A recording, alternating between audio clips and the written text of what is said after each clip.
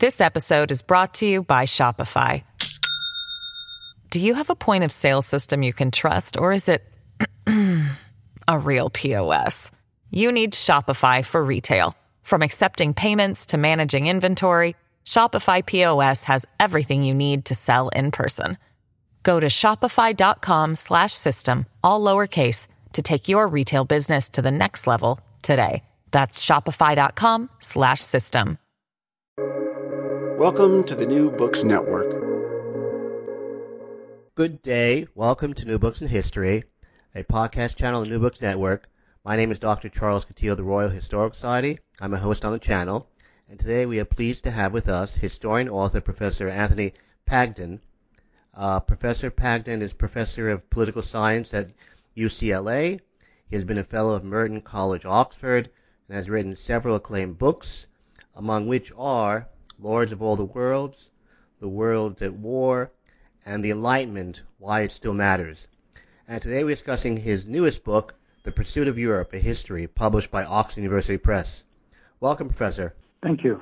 Professor, why did you write this book? Oh, it's a long story. I suppose the real reason has to do with a gradual and increasing concern over the future of the European project, which of course was made more sharp by Brexit, but I started writing this long before Brexit, in fact 2 or 3 years before Brexit. And it's also a continuation of a long-term project which goes back to at least one of the books you mentioned, which was Worlds at War. Not Worlds at War, sorry, the Lords of All the World, which is one of the early accounts I did, which is a comparative history of the Spanish, British, and French empires in the 16th and 19th centuries. And it struck me that what was happening here was part of a longer process of the unification of or the bringing together. Unification is too strong a word, but certainly the bringing together of a political project, or series of political projects, in which all major European nations of Europe at one time or another were involved. And that the empire was a key to that. In the last chapter of that book, what I considered was various projects which took place during the course of the early part of the 19th century, both in the United States and in Spanish America and in Spain itself, for a transformation of empire into federation. And that also, of course, is something the British took up again in the 19th century. And in a way, you can see the development of the EU, the current European Union, as being not, I would stress, an attempt to, as some have claimed, to preserve the European imperial powers come what may by turning them into a kind of collective body, but certainly to transform that sort of desire for empire, so to speak, into something more benign, something more collective, and something more concerned with the continent of Europe itself. So it has an intellectual side to it. It also has a personal side to it, because I'm talking to you from France. I spent a lot of my time in Europe. I'm married to a European, to an Italian. Of course, I was myself European until last year. And so it's also a personal concern with what is happening to this continent, to which I have so much personally invested, despite the fact that I'm also an American citizen and I live in the United States as well. Has the concept of Europe passed the test presently, which is the war in Ukraine? That is a very good question. And I don't know whether, I think the jury is still out. I think so far it has done much better than it did during the Balkan crisis of the 90s. And we'll have to see what happens. I mean, it's obviously the Union finds itself in a very difficult position. One of the weaknesses of the Union, of course, as you know, is that the original plan, which goes back to 1951, was to have a sort of a military wing to it. And it doesn't have that. That was voted down by the French in the first instance, and then would have been voted down, I imagine, if it had come to the board by almost every other nation in Europe. It's very difficult to put together a collective armed forces of nation states. And so what it looks at, and certainly this is what happened some months back, Emmanuel Macron was calling for a revision of this idea of a European defense force. So a greater sense of European independence of NATO, but also a greater role for Europe within NATO. So there's not really a answer to your question, but I think that has Europe played the part it should have played? I think it's done extremely well so far, and it remains to be seen what it will do in the future. It could have done a lot more. Whether by doing a lot more the results would have been for the Ukrainians better or worse, of course, is another matter. Why do you say that Charlemagne's legacy is deeply problematic? Well, I think that the problematization goes back to what I said about this idea of a single unifying force within the union, so that we have the idea of Charlemagne as an Holy Roman Emperor, and the Holy Roman Empire, bringing together the entire continent under the umbrella of one sovereign ruler. This has always been the problem. I mean, you go all the way back to the 19th century when the first sort of really serious projects at various levels and by various people to construct a unified Europe, which then used the phrase United States of Europe, which was also used, I should say, in 1951 and in the original charter for the coal and steel community. This idea of the United States of America being some kind of model, and the idea then was, we have a super state in a sense, and the super state will of course be run, generally speaking, by whoever it is writing the project. In the case of Victor Hugo, for instance, in the mid-19th century, it was of course France, that you would have a super state, and the super state would have its capital in Paris, etc., etc. And that is precisely what the European Union has tried to avoid, and precisely what these projects of unification have tried to avoid. So the idea of Charlemagne as a model is problematical.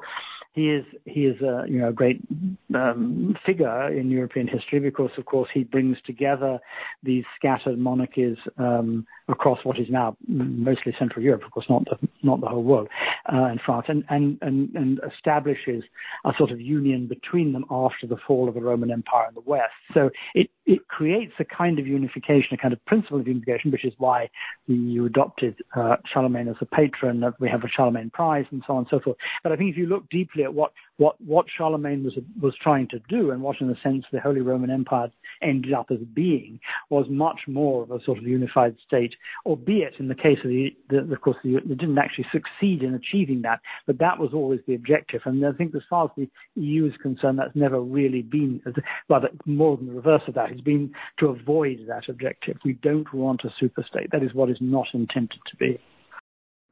Why do you say that Kant, quote, left his mark on almost all thinking about the possibility of a future world order, unquote? Well, because Kant's Perpetual Peace was, well, first of all, it was extremely widely read at a crucial stage. It was taken up by the French Revolutionaries who translated into French, actually offered Kant, who was then pretty old and actually suffering from Alzheimer's as far as we now know, a position as to write a constitution for the new French Republic. So there was already a sort of political background to it. And I think the reason why is it's been taken up, and it's constantly taken up, it's constantly referred to as the last instance, probably Gorbachev is referenced during the acceptance of his Nobel Peace Prize speech, is that Kant had seen what few others had seen. He isn't the first person, no one ever is the first person or anything, but had seen that in order to bring together a collection of states, and don't forget Kant was talking about the whole world and not about Europe, so this is a different sort of project in a sense, but he had seen that in order to bring together a collection of states, those states had to have a certain juridical order in common. They had to have a political order of some sort in common, and that previously all attempts to unite Europe or projects to unite Europe, most of them have been fantastical, and they go right the way back to the latter part of the 16th century, and they'd all, of course, been attempts to bring warfare to an end. That these had all been based upon the assumption that you would get together very different sorts of communities, very different sorts of nations, of very different legal systems and so on. I mean, there's a common legal system throughout Europe, but it's a very fine level, so to speak. But you bring republics, and you bring monarchies, and you bring dictatorships, and you bring baronries, and you bring all of these together, and somehow they'd all get on together, although they didn't share any common understanding, a common set of views about what a civilization, or what a civitas, what a city is, what a nation is, what a state is, etc. Kant understood that wasn't going to work, and that the only way to make it work, to make this bring this body together would be to ensure that all of them subscribed to one single juridical political system, and that was what he called representative republic. And it was one which, of course, looks very like, although in many respects his conception is not like that, but it looks very like a modern form of democracy. So it suited, of course, later generations, post-revolution and post-French Revolution generations very well, as to say, as part of, as it were, what has come to be called the democratic peace theory, that if you have, a group of states, and all of them are in some sense representative democracies, or at least they all adhere to a single body of law, which is representative, a political system is representative, then they will not go to war with one another, and they will be able to come to accord to one another, and they will be able to create what Kant saw as being a universal. He never talks about it quite as a federation, because he uses very many terms in different places. He does talk about a Völkerbund, which is a bond of peoples, and a cosmopolis, and an alliance, and so on. But these various terms don't, because there's nothing very precise about how they'll fit together, don't matter. What matters is that all of these will share this common body of I don't hesitate to use the word values, because it's really a commitment to a system of law. It's a commitment to a system of rule. It goes beyond the simple sharing of sort of individual values. But this will allow states to come together in such a way that they will form a union between themselves, and gradually that union, in his view, he doesn't actually explicitly ever say that's going to start in Europe, but one assumes that that's what he had in mind. Will, of course, he refers to France as, in one place, as being the kind of model. That union will then create a broader union in which eventually all states will come to subscribe to. And I think that inspiration, that vision, reduced to its simple core, because what Kant has to say is a lot more complicated than that, and a lot more metaphysical than that. But what it comes down to is that core is very easily reproducible by people who were looking at, say, the foundation of the League of Nations in 1919, and again the United Nations after 1945, as being kind of model. Not that the United Nations follows Kant's proposed in any way whatsoever, but nevertheless, that basic idea that there is going to be a common core of legal obligations. In the United Nations case, it's really the core of legal obligations that are set out in the Charter of Human Rights of 1948, that's going to hold these peoples together. Of course, with the United Nations, you have very different sorts of government trying to get along together, and it doesn't work very well, as Kant assumed it wouldn't. But that is basically the reason why. That's the inspiration, and it goes on in the sense being the inspiration. Because the other thing is, you could say there were a number of peace treaties, not peace treaties, peace treaties there are, but a number of peace projects which Kant was very well aware of. As I said, it goes all the way back to the 16th century, and the most important, of course, was the one drawn up supposedly written by Henry IV of France in 1600, and these were all inspirations in some sense for what Kant was doing.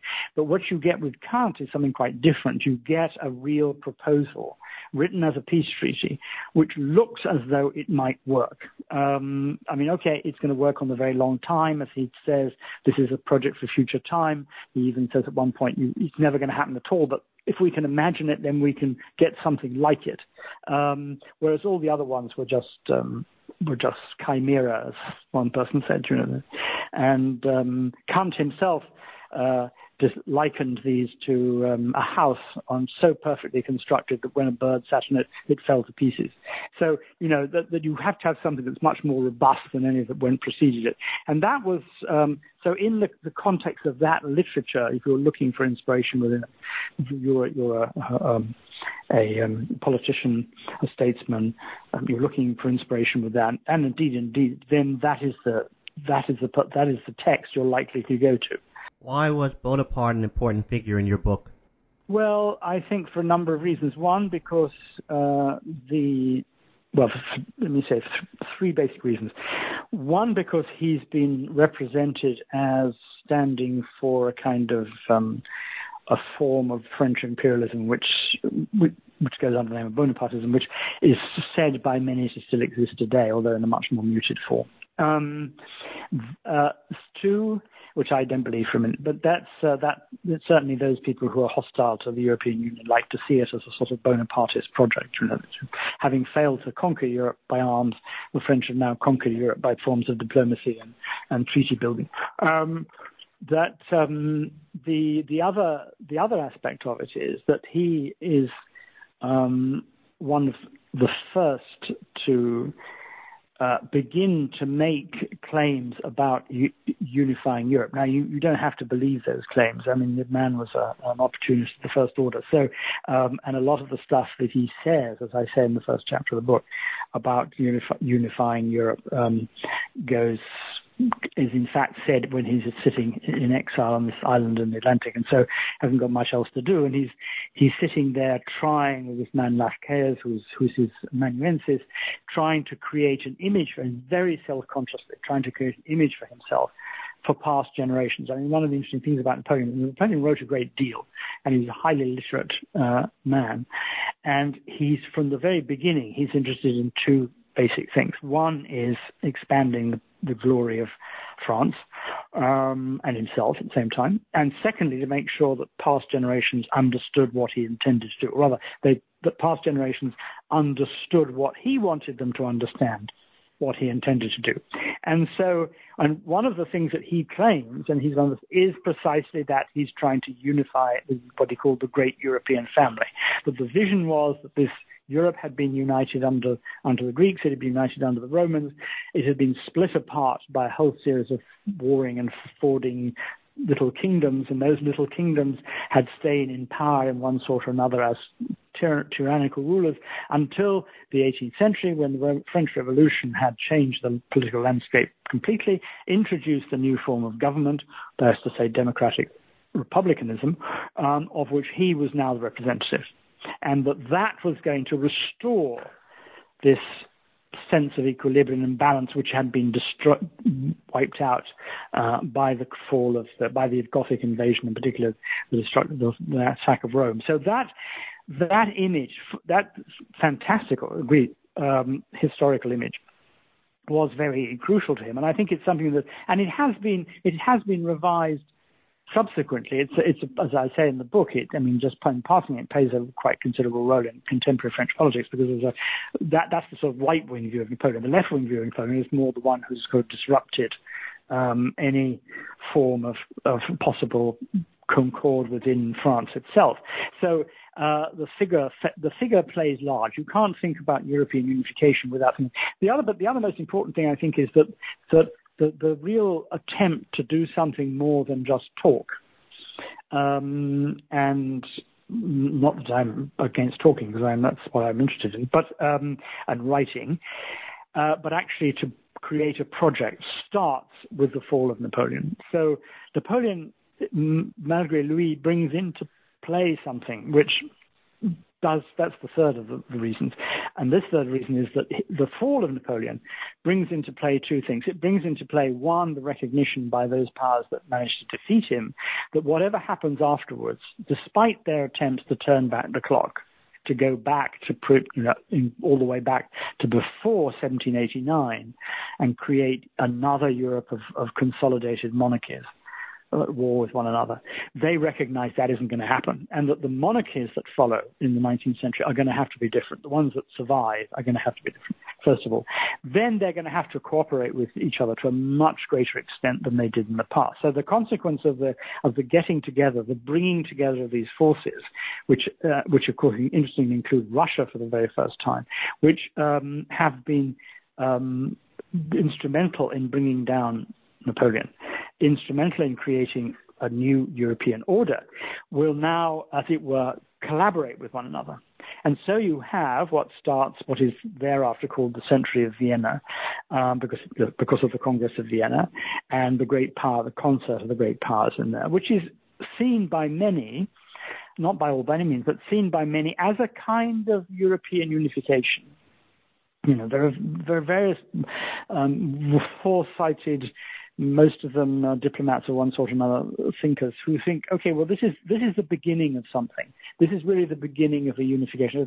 The great powers are still independent great powers. There's still the idea that you could bring France, Germany, because Germany doesn't exist yet. But you can bring France and Germany and Russia in particular together into some sort of union is outrageous, completely impossible. But it's the beginning of the possibility that you might think about at least a treaty arrangement between these groups, which will somehow bring an end to warfare, which of course within Europe, which is what's crucial, bring greater prosperity to Europe, and eventually create a system of alliances between Europeans, which will bring into being, if not a European Union, if not a single republic, but certainly some kind of coalition of powers. And the Century of Vienna is called that because, of course, the view, and it's not entirely true, as I say in the book, I mean, the view is there's no war between 1815 and 1914.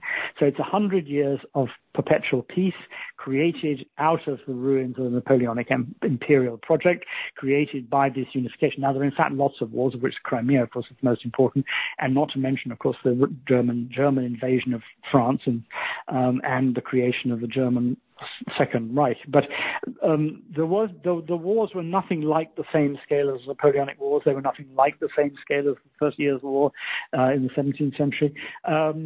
And so it was, in one sense, it's legitimate to think about this as being a period of peace and relative prosperity. Of course, that all falls apart with the Great War. And what comes after that is completely different. And what comes after that, there's no trace of Napoleon at all. The other thing that Napoleon left behind, which is crucial and survives to this day, is the motivation, because it wasn't his construction at all, the motivation for nationalism. I mean, nationalism is what, in a sense, had led to Napoleon's destruction. And most thinkers at the time recognized this, that if it hadn't been for Napoleon, these nation states that came into being in the course of the 19th century and the beginning of the 20th century, which fought for independence, those states, I mean, it was Napoleon's attempt to, as it were, subject them, Poland, for instance, or Italy, rather than simply free them as independent nations, that led to the creation of modern nationalism. The creation of modern nationalism obviously has many other reasons, many other motives behind it. But one of the things that made nationalism, as to say the ideology of nationalism, possible was, paradoxically, the resistance to Napoleon. So that is why I think that's the point where one starts. I don't want to suggest, as I say, some people on the French right have suggested, that in fact, the EU, modern Europe, is somehow a sort of legacy of Napoleon, creation of Napoleon. I don't think it's all. I think the very reverse is true. But Napoleon did, as it were, both set a possible agenda, which of course was never followed through, but also by creating these conditions, by being defeated, his very defeat by creating these conditions made it possible to think 100 years later, which is really when it all starts, with the Great War, which is the second great conflict between the European powers, although of course it's also a conflict worldwide as well, of a possibility that really there might be something in the future that could be called a European Union. What is the difference in the book between primordial nationalism and civic nationalism? The difference I try to make here is that nationalism goes, and I should say first of all that the debate about this is ongoing and it's never likely to come to an end, and it's very difficult to pin down anything very precise or to come up with any very clear theories. But in short, nationalism began in the 19th century as a nationalism, not the nation. The nation is a much older construction. A lot of, I should say, this is a parenthesis, but a lot of the theorists of nationalism start, as it were, in the 14th, 15th, 12th century, as though nation and nationalism are one and the same thing. They're not. And I think that when we talk about the ideologies of nationalism, we understand today by that. We recognize today by that. We don't really go much back before this period of 1815, this period of the collapse of the Napoleonic Empire. That is not to say for a minute that the great powers of Europe, the great nations of Europe, the great nations of the world for that matter, don't have a very strong sense of themselves as nations. Long before that they do. But nationalism isn't quite that. Nationalism is a drive that says, essentially that there is one space, one people, one religion, one language, one law, and that belongs to this particular plot of land. It's commensurate with this particular plot of land. If you look at the nationalisms of the past, they combine certain bits and pieces of that. But, for instance, the question of territories and borders doesn't really enter into it. It's really, that's what begins in the early part of the 19th century. So, and that nationalism is, as it's pushed forward, and the two figures I drawn on in the book are, in a sense, the major ones are Giuseppe Mazzini, who is the Italian architect of Italian independence, and though not a great theorist in his own right, because he never wrote a substantial major book, he wrote endless pamphlets, was looked upon by contemporary Europeans as one of the great thinkers of the age, particularly on this matter. And Johann Gottfried Herder, who was a German writing really in the aftermath of long before Napoleon, of course, in his case, but they set up this idea of, and Herder's nationalism is far more primordial, as we would put it. I mean, much more concerned with the idea of a folk, of a people, of a space, and so on. But the important thing about both of these forms of thinking about the nation and what nationalism is that they're not naturally antagonistic to other nations. They fit quite nicely with Kant's own project, because Kant's project was to bring together all the nations of the world, but bring them together as nations. He was a great at that stage in his life, not later. Kant was a great anti-imperialist, and anything that looked like an amalgamation of nations to him looked like an empire, and that, as he said, was the graveyard of freedom. So to have a confederation, you had to make sure that to have a grouping of states together, a cosmopolitan order of states, those states all had to be independent states, qua states. They all had to have an independence together. What they had to do was to share a basic set of common beliefs and common interests. So that was the notion. Now, what happens to this, of course, is that, and that the story is, and the very way of taking this, that this gets taken up, particularly in 19th century Germany, and particularly starting with Hegel, who have transforms and he is the greatest theorist of the state that's ever lived. I mean, he thinks of the state as something quite different, as a sort of as a transformation of the human spirit, as something that exists as a way of making humans human, and that so it transcends these other forms of life, and he puts together this idea of the nation with the state, which is the construction of power, the body of power that goes with the nation, and creates what we think of as the nation state. Now, that nation state, conceived by him and then in vulgarized forms by a lot of his successors, and they are more influential than he is himself, because if you read him carefully, you see he's not saying a lot of things that they claim he's saying. They believe that this is that there is these sort of primordial units, human units, which are called nation states. These nation states can only exist in conflict with one another. That's part of their needs. The question of the other, which has become so dominant in rather sort of vulgar political thinking, that you need an other in order to be someone. So you have to have an opponent, you have to have an enemy. This is taken up, of course, by Carl Schmitt during the Third Reich in Nazi Germany. So you then have this idea that we are the single primordial nation. All other nations, in some sense, are our enemies and our opponents. And that's comes much closer to being what modern nationalism. There are a lot of opponents to this view, I should say. I mean, I'm giving you a very, very simple view of it. But the kind of nationalism that has driven the populist parties of the right and of the left, I should say, in Europe today, the kind of nationalism which has driven Brexit, the kind of nationalism which is opposed to this larger unification of peoples, be it on a European level or a global level, that nationalism, I think, derives from this late 19th century German version, is much bolderized and, of course, greatly strengthened by National Socialism and fascism in the 1920s and 30s. And, of course, as a consequence of that, it's now become unacceptable. So unacceptable for all but extremists on the far right and the far left. So that is the distinction. I think you could say we could have a nationalism which says, yes, we have to respect people's national boundaries, we have to respect their national interests, we have to think about how small a unit is the state going to be, we have to think people have things in common and so on. We can do all of that. while at the same time belonging to some greater order to which we are beholden. And I should say, and this is your next question, that this is also very closely linked to the question of sovereignty. And that's the crucial issue. That becomes the crucial political issue with modern nationalism. This episode is brought to you by Shopify.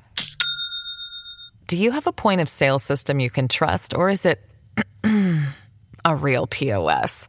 You need Shopify for retail. From accepting payments to managing inventory, Shopify POS has everything you need to sell in person. Go to shopify.com/system, all lowercase, to take your retail business to the next level today. That's shopify.com/system. For the reasons you just described, is that why you refer to Mazzini as the, quote, the single founding father of the EU, unquote?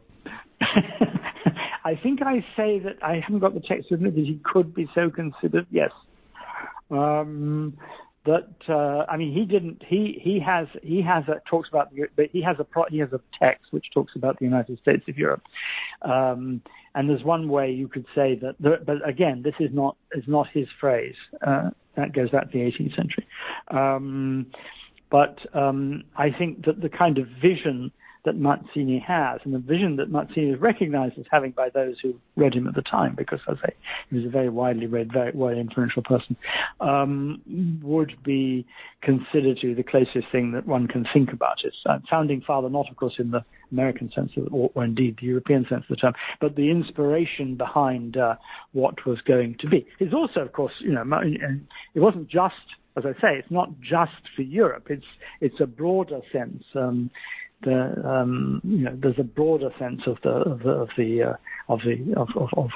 his vision, which goes beyond Europe. But he's primarily concerned, of course, since he's primarily concerned with Italy, above all, with Europe. But there are many passages where he talks about the world. We think about the whole of the global union. Eventually, the globe will be organized along some sort of similar lines. But yes, that's if you're looking for a single inspirational figure, or what should be the inspiration behind it, then that's the one you might choose. How did the concept of the extra-European empires impact on the European idea before 1914? Well, that is a major question, because that is, as I was trying to say earlier, in a sense, one of the things that transformed the whole way of thinking about Europe. Because the first thing is to bear in mind that, as I say in I think it's chapter 4, that what happens after 1815 is that the Europeans cease to fight each other and they start fighting other people overseas. So the energy, so to speak, that went into internecine warfare within Europe now goes into creating external empires. Now, it's not that those empires didn't exist before. Clearly, it would be absurd if they start in the 15th century. But the kind of empires that are created in the 19th century, which are nationalist empires, right? They're born in particular nation states, and they're competitive with one another in the way that not to say the Portuguese and the Spanish and the French weren't competitive, they were, but they're not competitive to anything like the degree they become competitive in the 19th century. So you have this sense in which the state is being created, a new modern nation state is slowly being created as a consequence of its imperial overseas reach. But having an empire in the 19th century becomes a symbol of great powerdom. If you don't have an empire, you're nobody. There's a phrase by Edward Curzon, Lord Curzon, Viceroy of India, who says at one point, if we give up India, we drop immediately to the third rate. And Tocqueville, writing about Algeria, and on the whole, Tocqueville was very hostile to sort of overseas empire, but talking about the need to hang on to Algeria and indeed to transform Algeria into what he calls a part of France on the far side of the Mediterranean, says precisely that. France has now come back into the lead, so to speak, the family of nations. After the Napoleonic Wars, it's been re-established as a central part of Europe's great power. It will not succeed in maintaining that position unless it has an overseas possession, and this Algeria is the most important one we have. And you can see this perception goes right the way down to the 1960s. I mean, still being aired in the war fought for liberation of Algeria in the 1960s. So I think that has a great impact on it. of course, what the other side of it, the other side of the story is that the Great War is a war between empires. So it's not just wars within Europe, it takes place outside Europe as well. And of course it brings in former European colonies, such as most importantly the United States, into play. So one of the things that happens after this Great War is, of course, a gradual scaling back. I mean, it's not creation of United Nations mandates and so on, the destruction of the three of the greatest empires that existed at the time, and the rolling back of the imperial project, so that during the course of that period, but in the interwar years, there is a lot of talk, and most of it's just talk, it's true, but I mean, a lot of it goes on in very high places, of, first of all, of course, the League of Nations, which is going to be a league that's going to be a league of leagues. So it's not just going to be, the idea was that there would be a league of all the nations of the world, but it was made up of a League of Nations. One of those leagues, of course, would be the European League. So it was already they were already beginning to think on a sort of global political scale about bringing these various nations together. Then, of course, you have all of that, and then you have lots of people thinking about possibilities of world government. This is a great period of reflection, and of course, the rise of federalism. Federalism as a project becomes very important in this period. And interestingly, not just within Europe, but also outside Europe. And in a lot of the places which become subsequently decolonized, most crucially India, begin to toy with the idea, which is then overruled in the end, of creating a new independent India as a federation and not as a nation state. The nation state is what has created the problems in the 19th century. It has created the empire, it has created the Great War, and therefore we need to find an alternative form of political arrangement. And the most obvious one is the federation. So, and this, in a sense, is what's replayed out again in 1945. So you have the empires begin to dissolve, and after, of course, the Second World War, all of those empires, with the exception of the British, disappear completely. So, almost completely. The French still hang on to bits and pieces here until the 1960s, Algeria most crucially, as we know. But as far as they being imperial powers and conceiving themselves as imperial powers, that's gone. And at that stage, it becomes much, much easier, of course, and for these various nations to come to some agreement among themselves about some kind of union between themselves, because so long as they're competing imperial nations, which they are throughout the 19th century, they share a lot in common. They speak a common language. They try to establish a universal world order in which they're all going to participate. The creation of international law is part of that story, which I also try to tell in the book. But they still remain very separate and possibly antagonistic states in a certain other way. They're not fighting themselves any longer, but there's always the possibility that some kind of war might break out between them, as breaks out, of course, in the Crimea, in overseas. So when that ceases to be possible, there is no longer that sort of competition any longer, and so it becomes possible to think of developing this kind of sense of Europeanness which has been developing in the 19th century, although it hasn't had a political form of any shape, giving that some sort of political form now that the empires themselves are de facto no more. And this, of course, is one of the things that makes Britain so difficult, because Britain is the only one. It's the only one of the European powers, to exclude Russia, of course, the only one of the European powers to have been a victor. It couldn't have done it on its own, of course, although it tries to present that it could have done, but it couldn't have done it on its own, but it was a victor, and none of the other European powers were. So that made a huge difference in self-representation. And, of course, it still had a very considerable empire and was still trying to hold on to it until the late 40s, early 50s. In fact, there were some who wanted to try and get it back even in the late 60s. And so I think the idea, and it was always said, all of those debates that went on in the 40s about what Europe's role would be with regard to the new Europe, always circled around this idea, what are we going to do about the empire? And still it is today. And Brexit was a partly about that. You know, I mean, what are we going to do about Brexit? Right, we're going to form a state which is going to be dependent on our former colonies, basically, starting with the United States. We're going to be dependent. They're not dependent on us, and we're dependent on them. But it's going to be United States, Australia, and New Zealand. And so that constant harping back, both politically and economically, to an imperial order, made it very difficult after 48, 45, 46, when the projects for the European Union began to consolidate, for the British actually to take any part. They could quite happily take part in a customs union and make quite substantial concessions to a customs union. But anything that looked as it might be more far-reaching than that, and, as I keep in the book, people tend to think the beginnings, that's all the European Union was. It wasn't. If you look at the treaties of 1951, the founding treaty in a sense, which founds the iron, steel and coal community, that is still very much committed to a larger picture. And the larger picture is indeed, if not a federal state, at least some kind of holistic European Union in the future, which Britain has never really been able to pay more than lip service to. It paid lip service, and after the referendum, and there was these great ceremonies in London and so on. I remember them clearly. The triumph of Europe. Everyone thought this was the beginning of a new world, and so on and so forth. But it was quite clear it wasn't, and it only required something small to start going wrong when the whole thing collapsed. So I think that goes back to that's one of the roles that the empires plays in this whole sad story.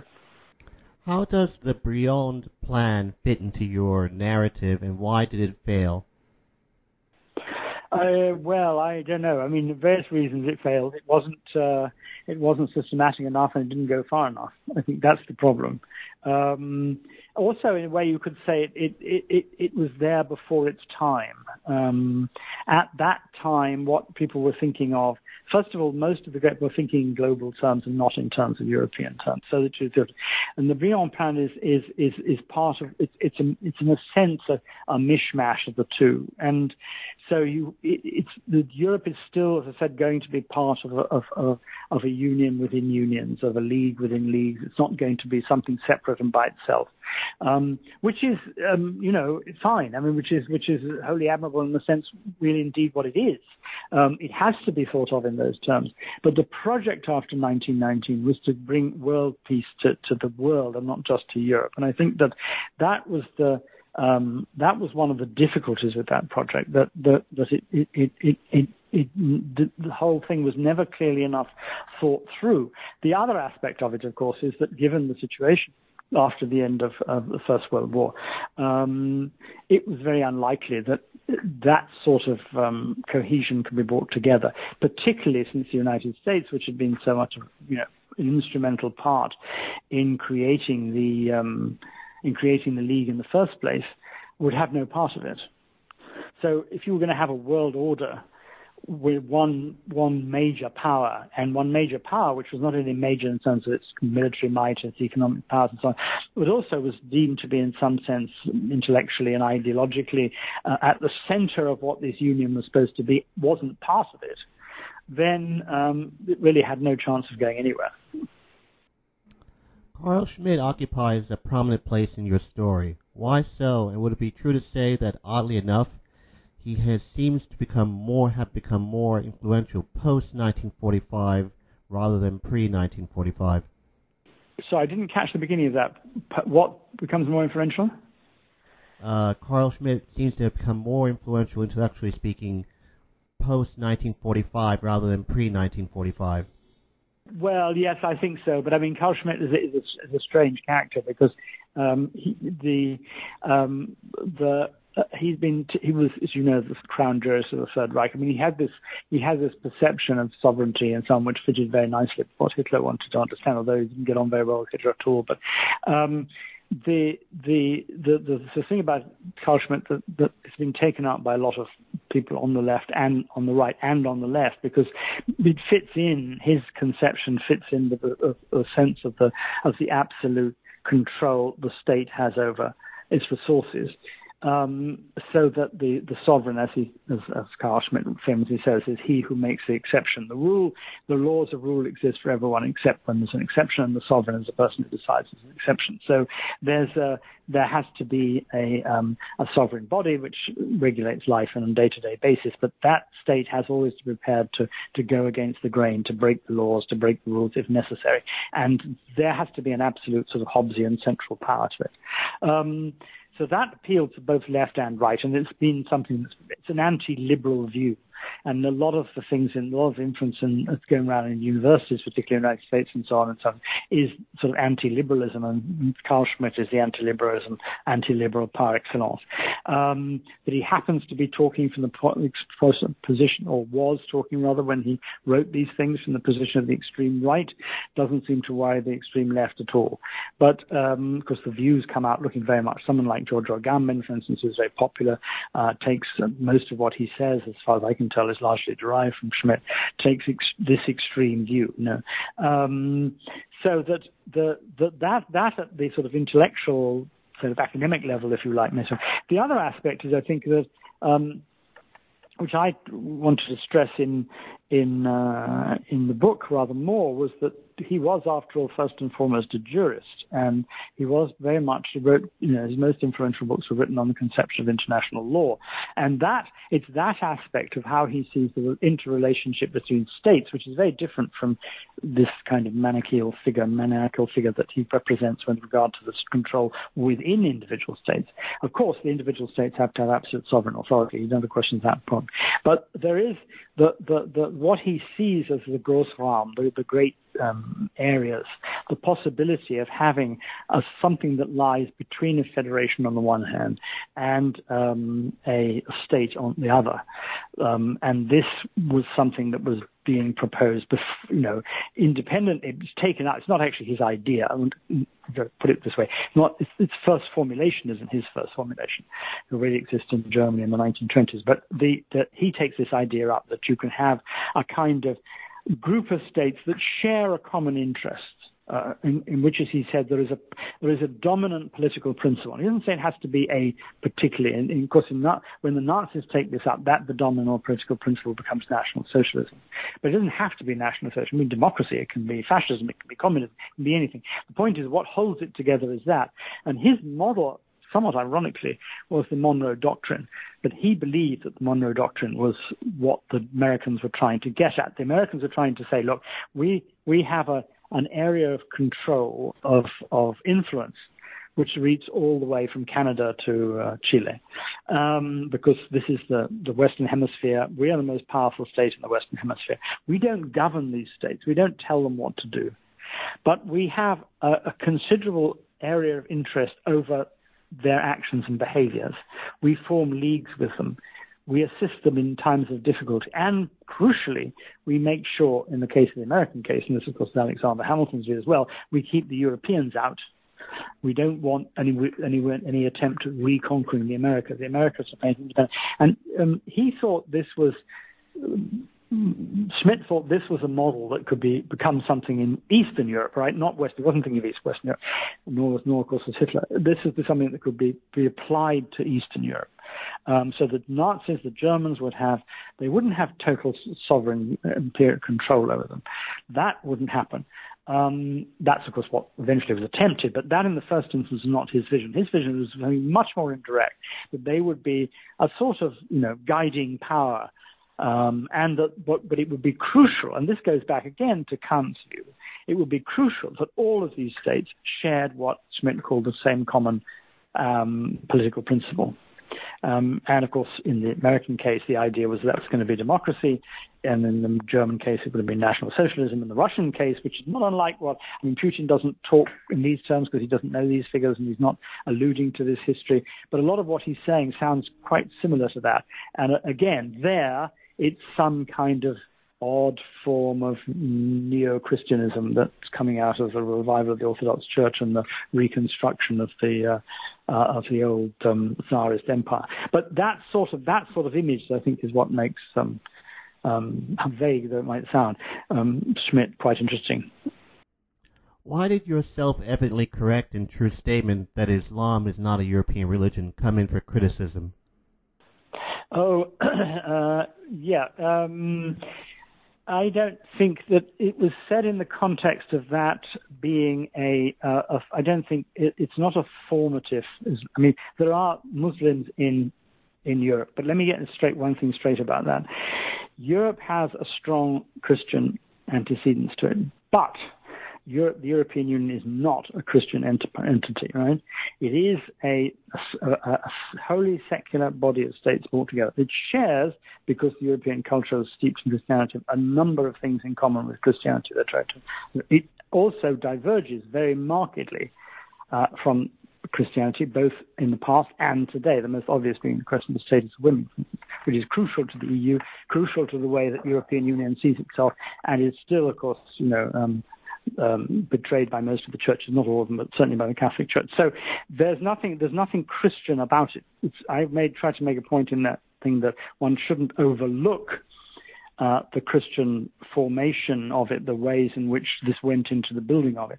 But it has been in the process entirely and utterly secularized, so that and because a lot of the Christian bits that it chose to emphasize were already secularized in the 18th century.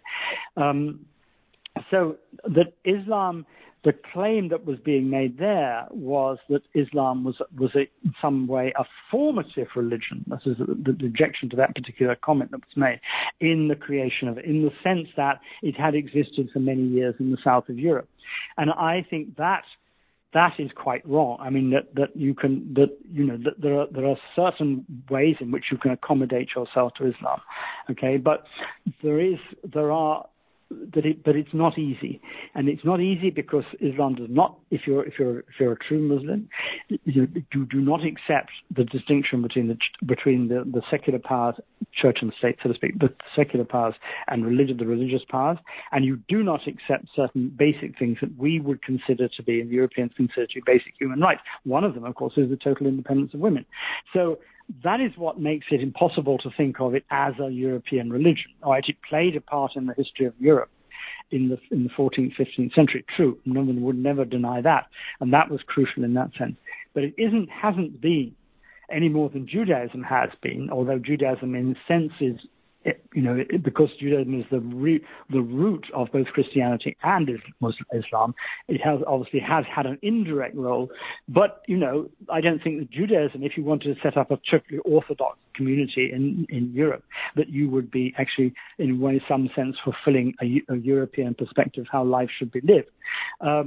So that was the point of that comment.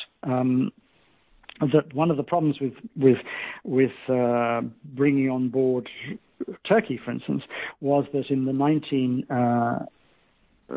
when the whole project for expanding Europe possibly to include Turkey in the 1990s started, before the takeover, as it were, by these parties of the Muslim right.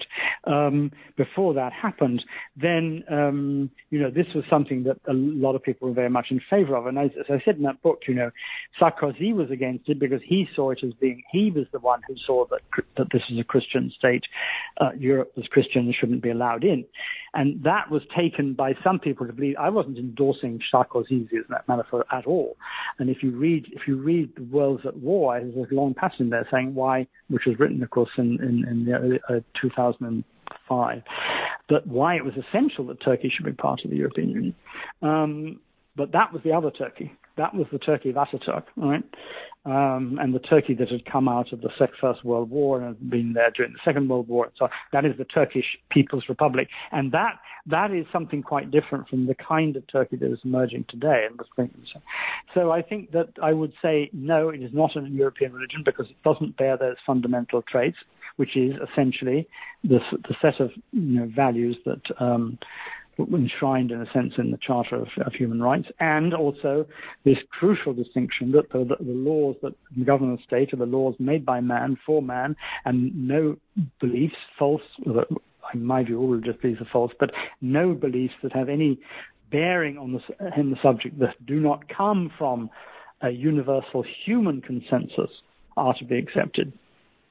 Why for you was Brexit an event foreseen? Sorry, I didn't catch me. The line goes all fuzzy. Can you repeat that? Why for you was Brexit an event foreseen? Oh, because if you go back, if you read in the book, I mean, if you go back to the very beginning of 1945, I mean, you can see there's already a hostility towards the idea of being part of Europe. But then, as I said, you could look at the history of it. That in a way, Churchill's famous speech where he talks about a European United States of Europe, which is going to exclude Britain. That Britain.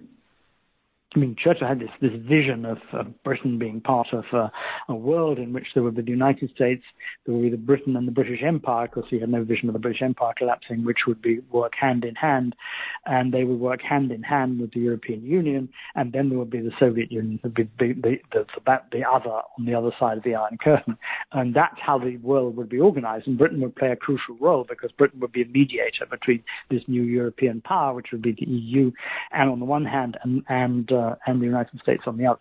But that never came about because Britain's power, diminished its astonishing speed after the end of the Second World War. And I mean, the whole geopolitics changed completely during the Cold War. But that was his object. And I think a lot of people within the British sort of directive held to that idea that they were all in favor of the European Union as long as it didn't involve them. Then later on, you get a more, as it were, amenable view to being part of a customs union. But the brief period under Edward Heath, when Britain actually went into and accepted them and became fully fledged part of what would eventually become the European Community, was again very short lived. And Britain has never.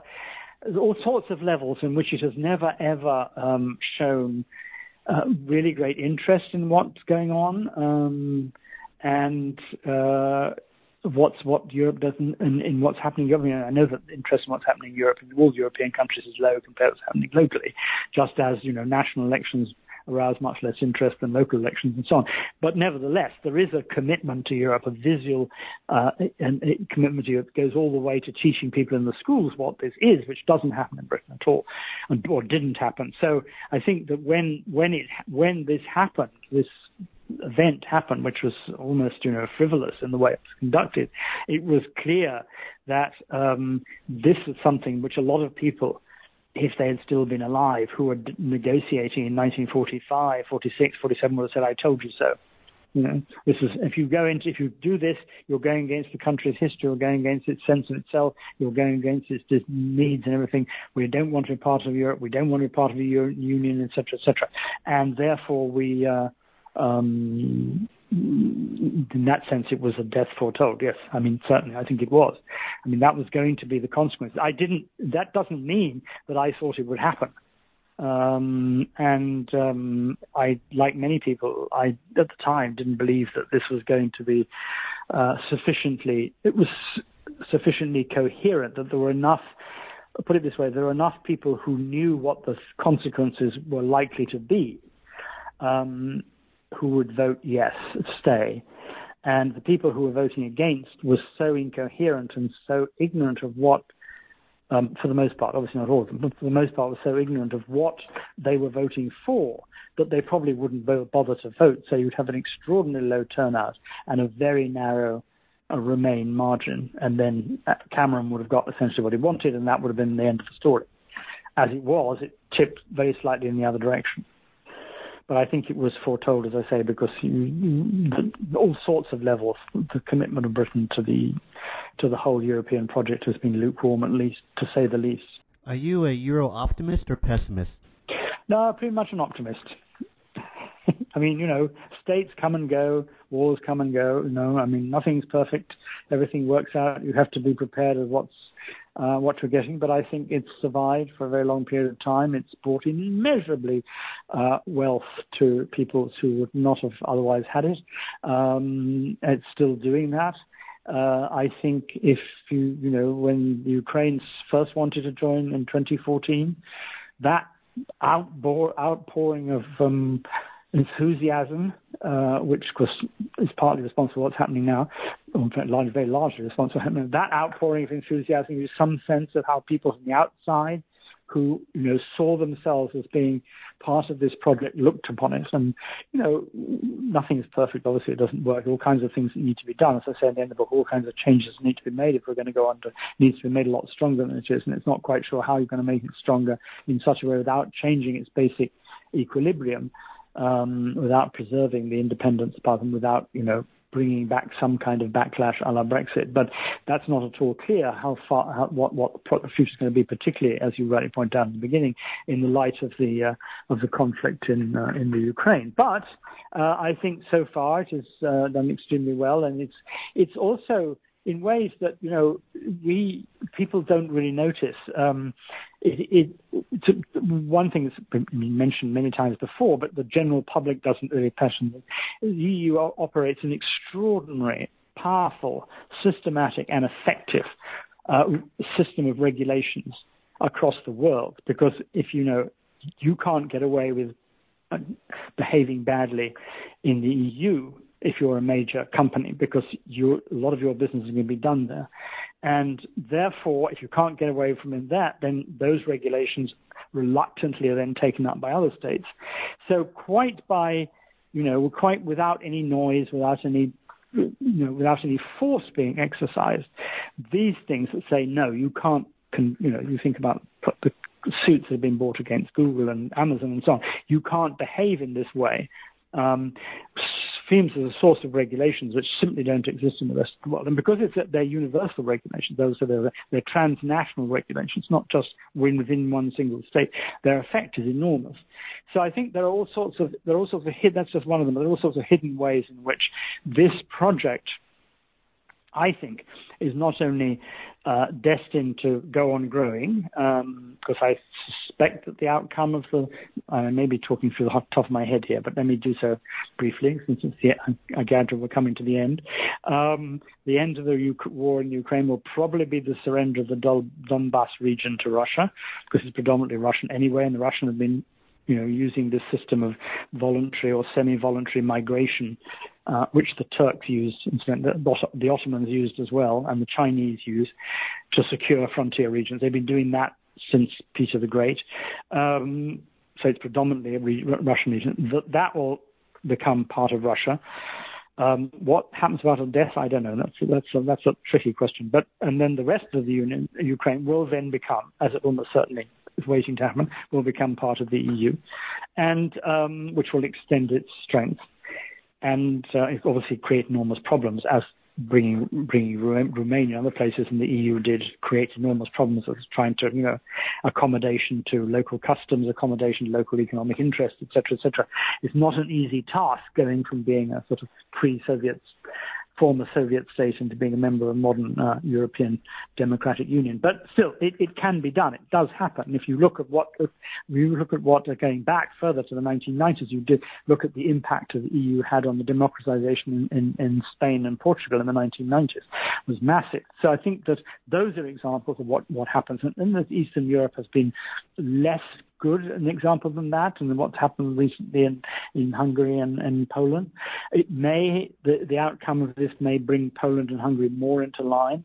The union needs strengthening in all sorts of ways, and as I say, the problem about it is how to do it without turning it into a superstate.